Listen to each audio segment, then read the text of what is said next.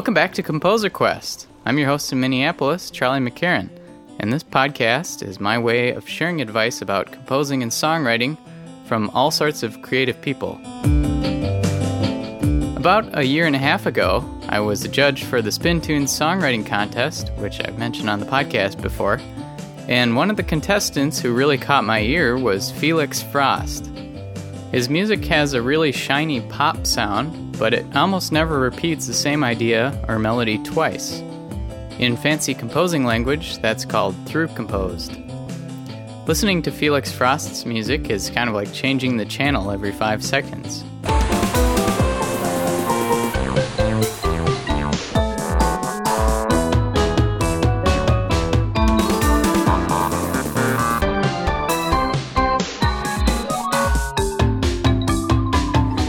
I went looking for Felix Frost to interview for this episode, and came across the wizard behind the curtain, whose real name is Ben Simon.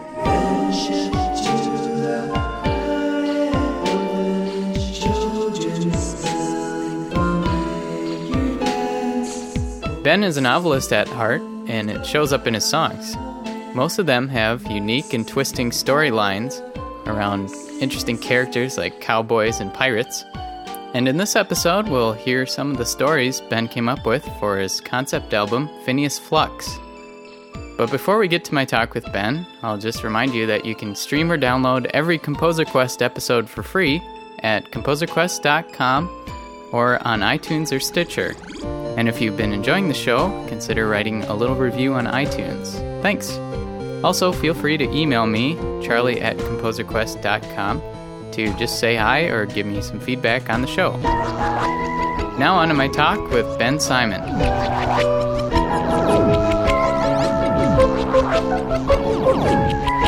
Ben, thanks for coming on to Composer Quest. Thanks for having me. It's an honor. I just really enjoyed your album Phineas Flux. Thank you. And it's a really cool concept. What did you call it? A double concept album? Yeah. It's like 2 albums, but this instead of having them side by side, they're interspersed, so every other song goes together. They're like match songs that are paired up. Yeah. Where did you come up with that idea? Well, originally, it took me 4 years to make, which is way too long, because originally I had 10 songs, and it was taking me forever to finish them. But then I got involved in the Spin Tunes competition, as you know, which got me doing a bunch of songs that thematically and sonically, they sounded very similar to what I had already been doing. And so I was like, a lot of these songs could actually go together with songs I had already written. And I'm like, what if I just do an entire album of prequels and sequels? That's cool. The first track I heard of yours was Leaving Lyman's Liquor Store. Yeah, yep. And that one stood out because it was like I was entering a totally different world. It's cool that you just plop the listener right into this world with these characters that you really have no idea about, but right. Yeah. that makes it all the more interesting. Had to sell the shop to that banker, Mr. Rice. And as he drew the papers, I blew a safe with dynamite. The hole was light, but it would have to suffice. Sheriff Marshal Shark came after me, but I smashed a bale of ale and set fire to the trail. He slid right through the cliffside rail, and I rode on free. It's cool that your story is about the Wild West, which you would think you'd want folk acoustic guitars and harmonica and something, but your approach is totally different. Right, and there's a number of reasons for that. For one, I wanted to sort of do something that sounded interesting and didn't necessarily reflect the themes, I guess, or the style of what the actual song was talking about. And secondly, it was inspired by a musician that not many people know about named Brian Scarry, who wrote a concept album called Daffy's Elixir, which is like a very large deluxe album set in the Wild West, and very little of it sounds like country music. And I thought, that's so interesting to be able to write stuff about cowboys and hucksters and con artists that just is sort of like synth pop. Dodging the crux of a highway stampede, I make a break for Living Street. Soon I'll be out of the noose and forgetting the life I lead. I thought that was very interesting, so I wanted to emulate it or try. Mm-hmm. Could you maybe explain the story going on in your 2 tracks? So there's the track Leaving Lyman's Liquor Store, and then the partner sequel track Lyman Boone and the Moonshine Scoundrel. Right. Okay, so the story is, it's a guy who owns a liquor store, sort of a self-made man who is successful but is greatly in debt due to various, gambling or something like that. So basically he decides at one point that he wants to quit the liquor store business and become an outlaw, which, I don't know if people aspire to be outlaws, but in this universe they did. Gonna be an outlaw, bandit of the Sandland Sunband. Go loot the mine shafts and swipe the whiskey from the saloons. Leading my life as a booze peddling debtor. It ain't great to be wanted, but richer is better. I'm sick of my life, I'm drunk in a ditch. A crook might be filthy, but some strike it rich. He steals from miners, gets a bunch of rare gems, and he's chased by the sheriff who eventually captures him at the end of that song, and then bleeding into the next song, the sequel track, he meets a moonshiner who decides that he wants to start sort of a bootlegging industry about rare liquor that is illegal because it's stealing profits from the main towns. There's a bunch of subplots and things that go into it, but basically they go off together and start making this special moonshine that actually has the ground up gems that he stole, so they're able to jack up the price because it has rare ore in it. So they're selling that, and then eventually they get caught and the moonshiner gets shot, and then he says, continue the business without me and we'll live on through the business. We can't keep this up for long. We need more Cornelius. You can go and raid the nearest town and scoop us up a feast. Don't be fake, 'cause they'll be waiting, we'll both be lynched by Sheriff Sharp. I've got your back with my blunderbuss. See, just keep shooting sharp. You'll have to trust me. The town wasn't ready for Lyman Boone and the Moonshine Scoundrel. We raked in a mountain of pearls and pocketbooks and all the ingredients that we need. We came back to Flannery to still be gone, blown by TNT. They're coming by horse, keep your head down. I'll hold them up, just cover our tracks. I caught up and gunned down too, but the deputy shot the scoundrel through the shoe. Go on, Boone, and hop on a train. My name will live on if you start the business again. Where do you come up with your ideas for these tracks? Well, there's two totally different realms of which I get ideas from. One is kind of obvious, and it's other musicians, which is where that one came from. Like I said, Brian Scary. I wanted to do something sort of action-packed and exciting and campy. And then the other end is usually something very mundane. Like a lot of the tracks on that Phineas Flux album are inspired by an occupation. Like, for example, I was at this art museum a long time ago in college, and I saw this set of pictures of blast furnaces, and I'm like, what if I just wrote a song from the point of view of a guy who simply works at a blast furnace, and it's just him bemoaning his daily job of getting soot all over his face and how there's no women working there, and he's sad. And that's basically it. Salt and mallets and steel-toed boots, exhaustion, exhaust fumes, and scrap metal chutes. That's the track Blast Furnace, and that bleeds into him later becoming a miner, which is something I'm obsessed with, apparently, is mining and miners. I don't know.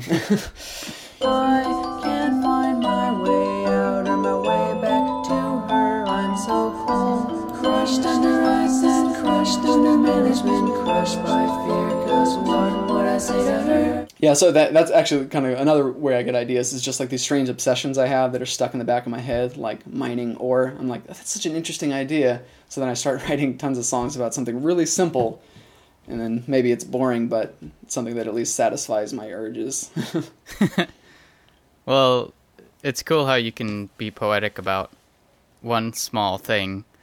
Like in the track about the person driving, and did they hit a deer, or? Yeah, it's about driving and not really know what you're doing with your life, and then the various things that he comes across, and one of which is a deer, yeah.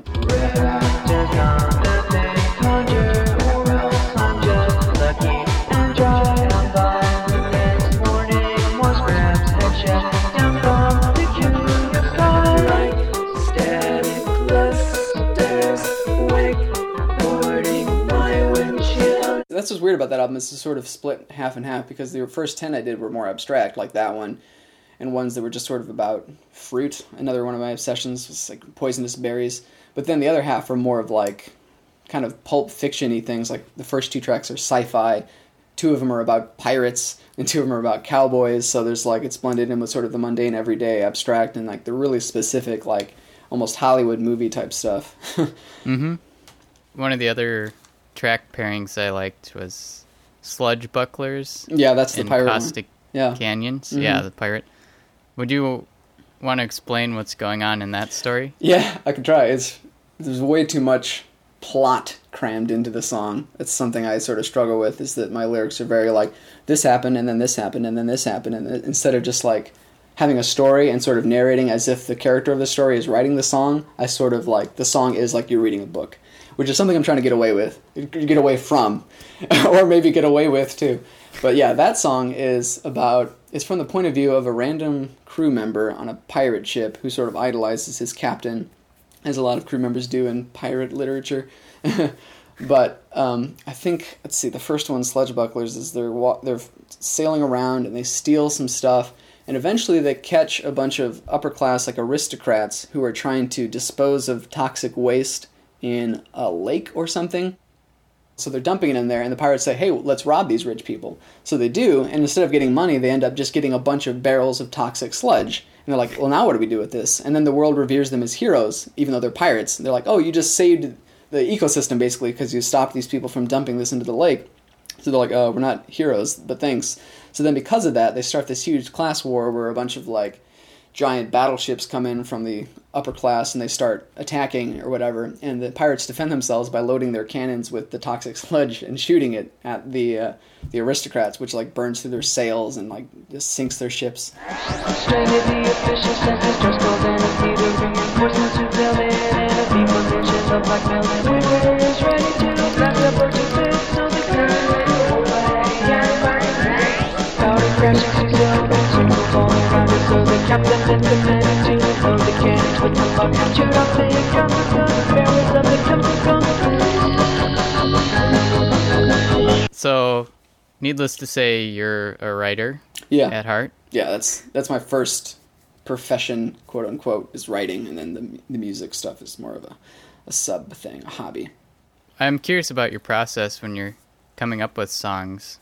Do you come up with the lyrics and the story first?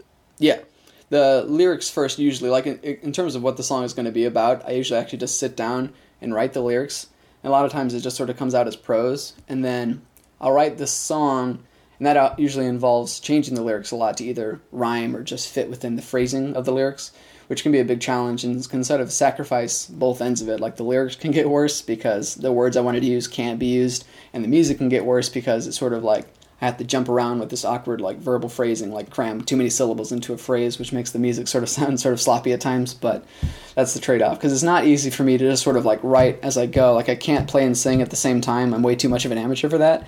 So I can't like be doing chords and being like singing along, oh, that's good, and then I'll write that down. It doesn't work that way. I have to do all the parts separately and then try to match them up as best I can. I think that helps make your music sound unique, though, because a hopefully, lot of the times it's like the rhythmic phrasing you have is really weird, but right. It's like not something that I've heard before, so... And it's actually something I got from another one of my major influences. I don't know if you've heard of the band The Fiery Furnaces. They're sort of a indie band where they almost intentionally cram a lot of words into one phrase. But I was like, oh, well, if they do it, I can do it. How do you come up with your melodies and what pitches you sing? Because to me, it's like almost atonal sometimes. Yeah. What you come up with. Yeah, well, that's definitely... I think I do that in an unusual way, too. With a lot of it, I actually wrote all of the music first. Like, I played it on the keyboard and then mixed it and mostly produced it to the point where it was practically done. And then I sort of, like, layered the vocals on top of that. Like, I know you're talking to your cousin, Nate, right, about this at one time, where he was saying that in one of their music projects, they were like, their music had to be like a scale or something where they could only use a note once, and then they would just put the vocals on top of that later as like an afterthought. That's how I do it almost every time. So it's sort of like the tone is dictated by whatever chords, if you can call them that, I'm using. at the time, so the sort of this vocal melody finds its way over what I'm already using. I haven't always done it that way, but that's the way that I found works the best. That's cool. I mean, it's a totally different style. Right. Because I don't know if anyone would have come up with those melodies just trying to sing them. Right. Because yeah. I don't know. Have you ever tried to perform your songs? No, I don't think I ever could for a number of reasons. Technical skill being one and stage fright being the other. Also, I wanted to mention that in the earlier tracks of the Phineas Flux album, I was actually experimenting with the vocal melody being not the most interesting melody in the song, especially in Sludge Bucklers and the song Poisonberry, and a few others. The vocal melody is actually way simpler than some of the other things that are going on. Like the piano track might be going like do all over the place, and the vocal track is just sort of like being the bass line note, the root note, as it were.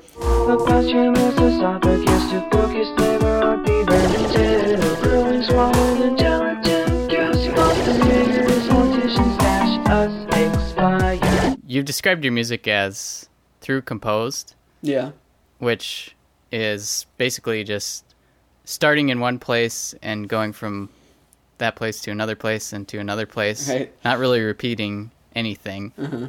What do you think makes that work in a song? That's a tricky question, because I think if one thing doesn't work about my music, it's that aspect, because my stuff tends to be very schizophrenic and sort of startling in its transitions.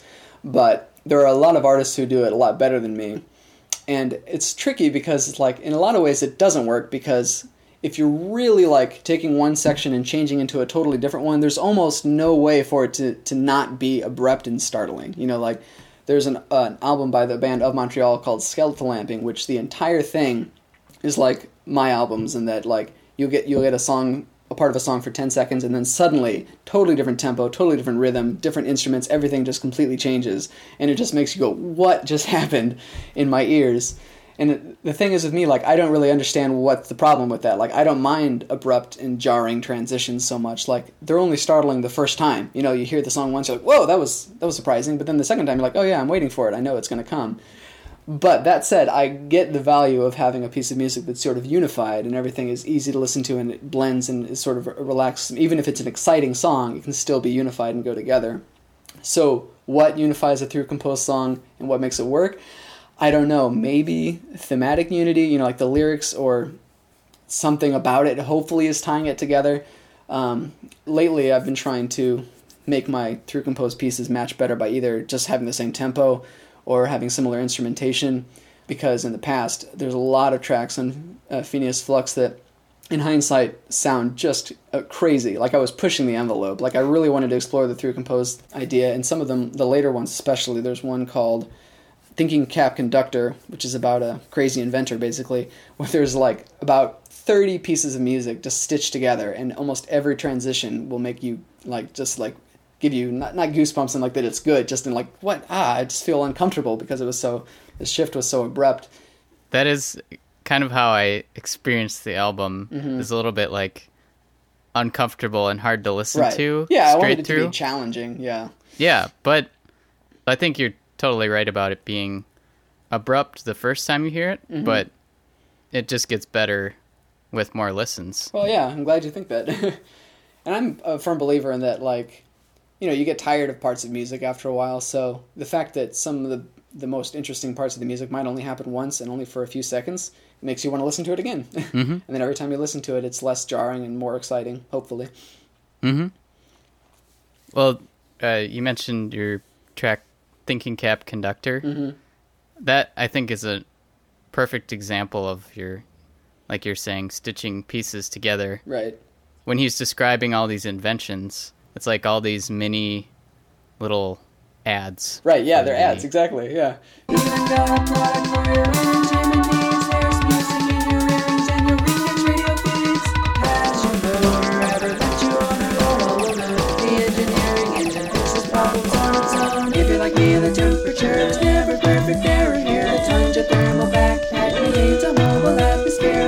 How important is it that people like your music? Very little. Because if it were important, I would have been discouraged a long time ago. But I mean, like, obviously I'm not just doing it for myself. I want people to like it, but I realize that sometimes I'm a little stubborn and I want to do things too much my way, and I haven't really proven myself as a musician enough to get away with the stuff that I try to get away with, you know? Because, like I said, a lot of my stuff is inspired by the musicians I listen to, like the band Of Montreal, by frontman Kevin Barnes. He's been doing music since, I don't know, the 90s, and only recently did he start to do this crazy experimental stuff where he was like, he didn't care that if it was uncomfortable to listen to, he didn't care if you didn't know what was going to happen next, and if you were completely like shocked and appalled by what did happen next. How do you get in a creative mode? Sometimes it takes a while. I mean, like, as prolific as people think I am, like, I'm just like anybody else. I spend like 4 hours staring at a blank page or whatever, and I can't believe I get anything done, but I guess it happens. It helps that I have a lot of ideas, you know? Like, I always have little notebooks full of ideas that I want to use in the future, and I'm always filling them up, so it's... without that, I would probably just drown. Like, I wouldn't have anything to go... Because, like, writer's block isn't the problem. It's motivation to get started, you know?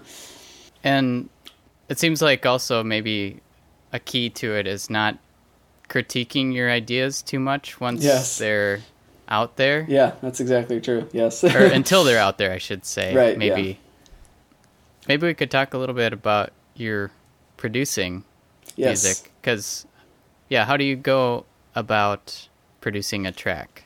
That's probably the most fun part for me. Because, like, once I have the stuff down, the instruments and even the rhythm track, although I usually do that last, the fun part is, like, putting them in and trying to find a way to make them sound like they're filling your ears as well as possible. Because I have a pretty mediocre microphone, you know, like, so I'm not working with much, but I try to use producing as sort of like my ace in the hole to make it sound as professional as possible.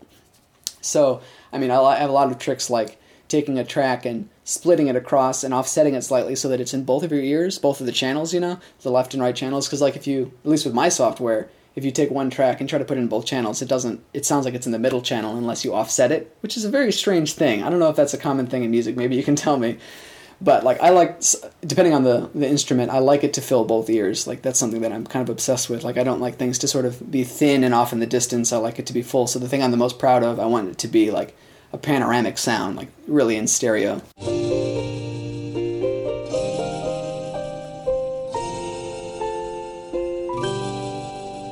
And then I'll usually put rhythm tracks in. This is the tedious part. I'll, like, take a drum beat and put it in, like, against a metronome click track, and then I'll fit in other ones. So I construct the beats manually with a computer, and then I'll usually try to put that in the center channel, and then I'll put, like, little accent beats to the left and right to sort of, like, fill it out.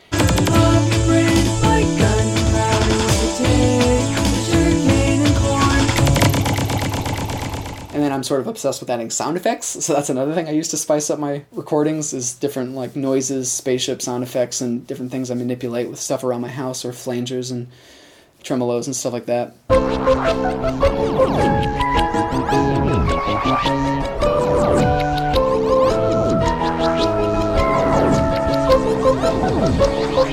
And then, of course, I end up usually burying the instruments that I use, so I have to sort of, like, it's always a balancing act of, like, oh, this is way under the rhythm track now, so I need to amp that up and turn the rhythm track down, so it's like you constantly are adjusting everything. And usually in the end recording, I'm like, my favorite melody line is, you can almost not hear it now. I'm so frustrated.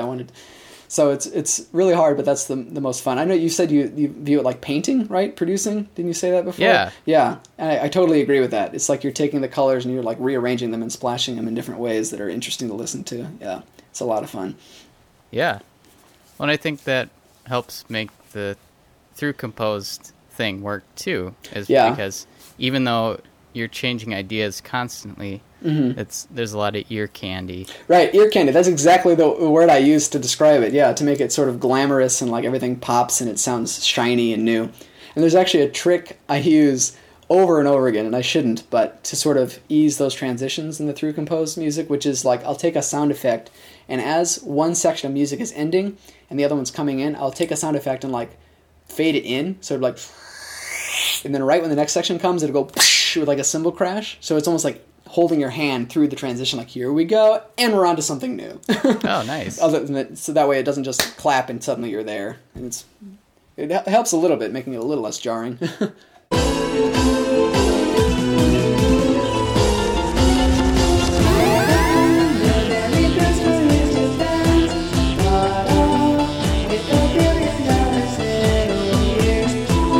thought about doing an album, or at least a few songs where it would be this jarring cut, like a film cut or something, but you'd maybe hold over one instrument with each cut. Oh, yeah. I don't know what would happen if it would accentuate that instrument, or you'd just... I would guess, since there's so many new things coming in, the new things would grab your attention, and then the other thing would just be kind of like glue between them. Yeah. That's a great... I don't think I've ever used that, but that's something I definitely would have used if I had thought of it. There's one trick that I think you can almost never use, but that the Fiery Furnaces used on an album called Blueberry Boat, where they're about to start a new transition, or a new section of music, but before they get there, they start playing the rhythm track from the new section, which is in a different tempo, and maybe even a different time signature than the one they're currently playing. So you're hearing the normal music, and then suddenly this other one comes around like, and it like clashes rhythmically in your head, but you're like, oh, something's about to happen, and then it leads you into that. So, I mean, it obviously sounds bad, but it sounds bad on purpose. Yeah. Adventurous No, idea. I think Elliott Carter is a famous composer who did that kind of thing. I think he called it metric modulation. There was that same idea, like introducing a new time signature before a switch in time, so that it's a little bit more smooth somehow. That's really interesting. I admire people who have the bravery to do stuff like that. Yeah. What's your next musical project? It is another concept album. It's called Uranium Orchard, and it's about this fantastical farm where they start discovering new kinds of like scientific elements within the seeds of the fruit. So then the military comes and tries to get a piece of it, and the circus comes to town, but you find out that the circus is actually a front for like a mad scientist. So the girl who inherits the farm and one of the good scientists who comes in are trying to like save the farm. Mother always said the farm was special, and she swore by the soil till she slept beneath it. I always gave her a shrug, but 10 years later I'd come to believe it. Corn and apple intersections that sliced out every little bitty kernel. They swam around in the juice, green glowing flies infernal. One thing I try to avoid, I don't know why, I just feel like I'm cheating, but it usually makes it sound really good, but is like I'll have a melody that I've made with the keyboard, especially if it's like a big and bright melody, and then I'll just sing that exact melody to the lyrics. Like it's the part is already there, and I'm just like singing over it and like joining with it. And I try not to do that because I feel like I'm just like, oh, it's one less melody I'm coming up with because I'm lazy. But it ends up actually sounding really good because I know it all unifies, because it's already part of the background track, so I'm just mimicking it. Well, it makes it seem more intentional. Right, exactly. Yeah, that's the benefit of it. That's like, I always think of when upright jazz bass players are doing a solo, and they like hum along with it. Oh, yeah? Because it's kind of like, oh, yeah, this bass melody might seem random, but I know what I'm doing. Right. Because I can hum along with it. Because you know exactly what you're about to play, yeah. Yeah.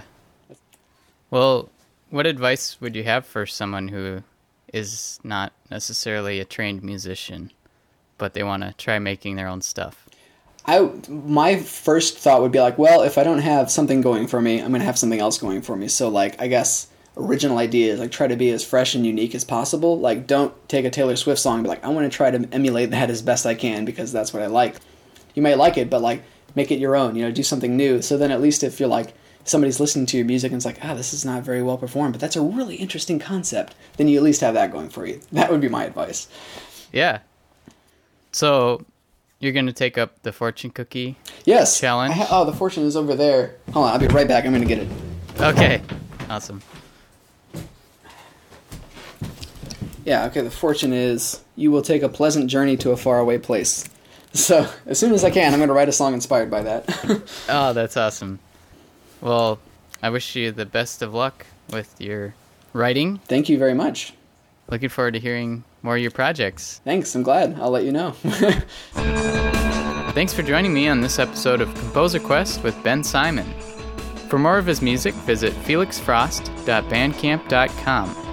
I'll have links to all the music you heard in this episode at composerquest.com/Felix. Also, thanks to Brian Scarry for letting me use Cable Through Your Heart from his album Daffy's Elixir. I'm glad Ben introduced me to his music because I'm really liking it so far. You can check out his music at brianscary.com, and that's BRYAN. Do you want to run away with me on a wave of new technology? It's the only way to be.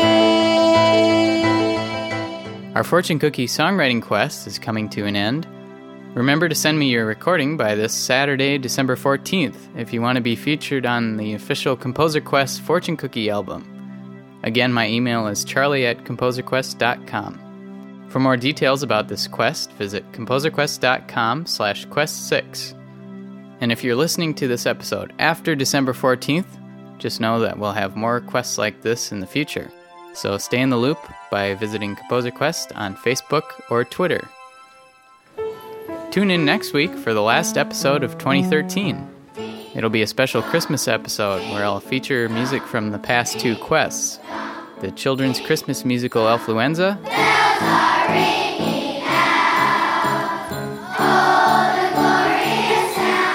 and the Christmas carols performed by the Amadeus Chamber Symphony.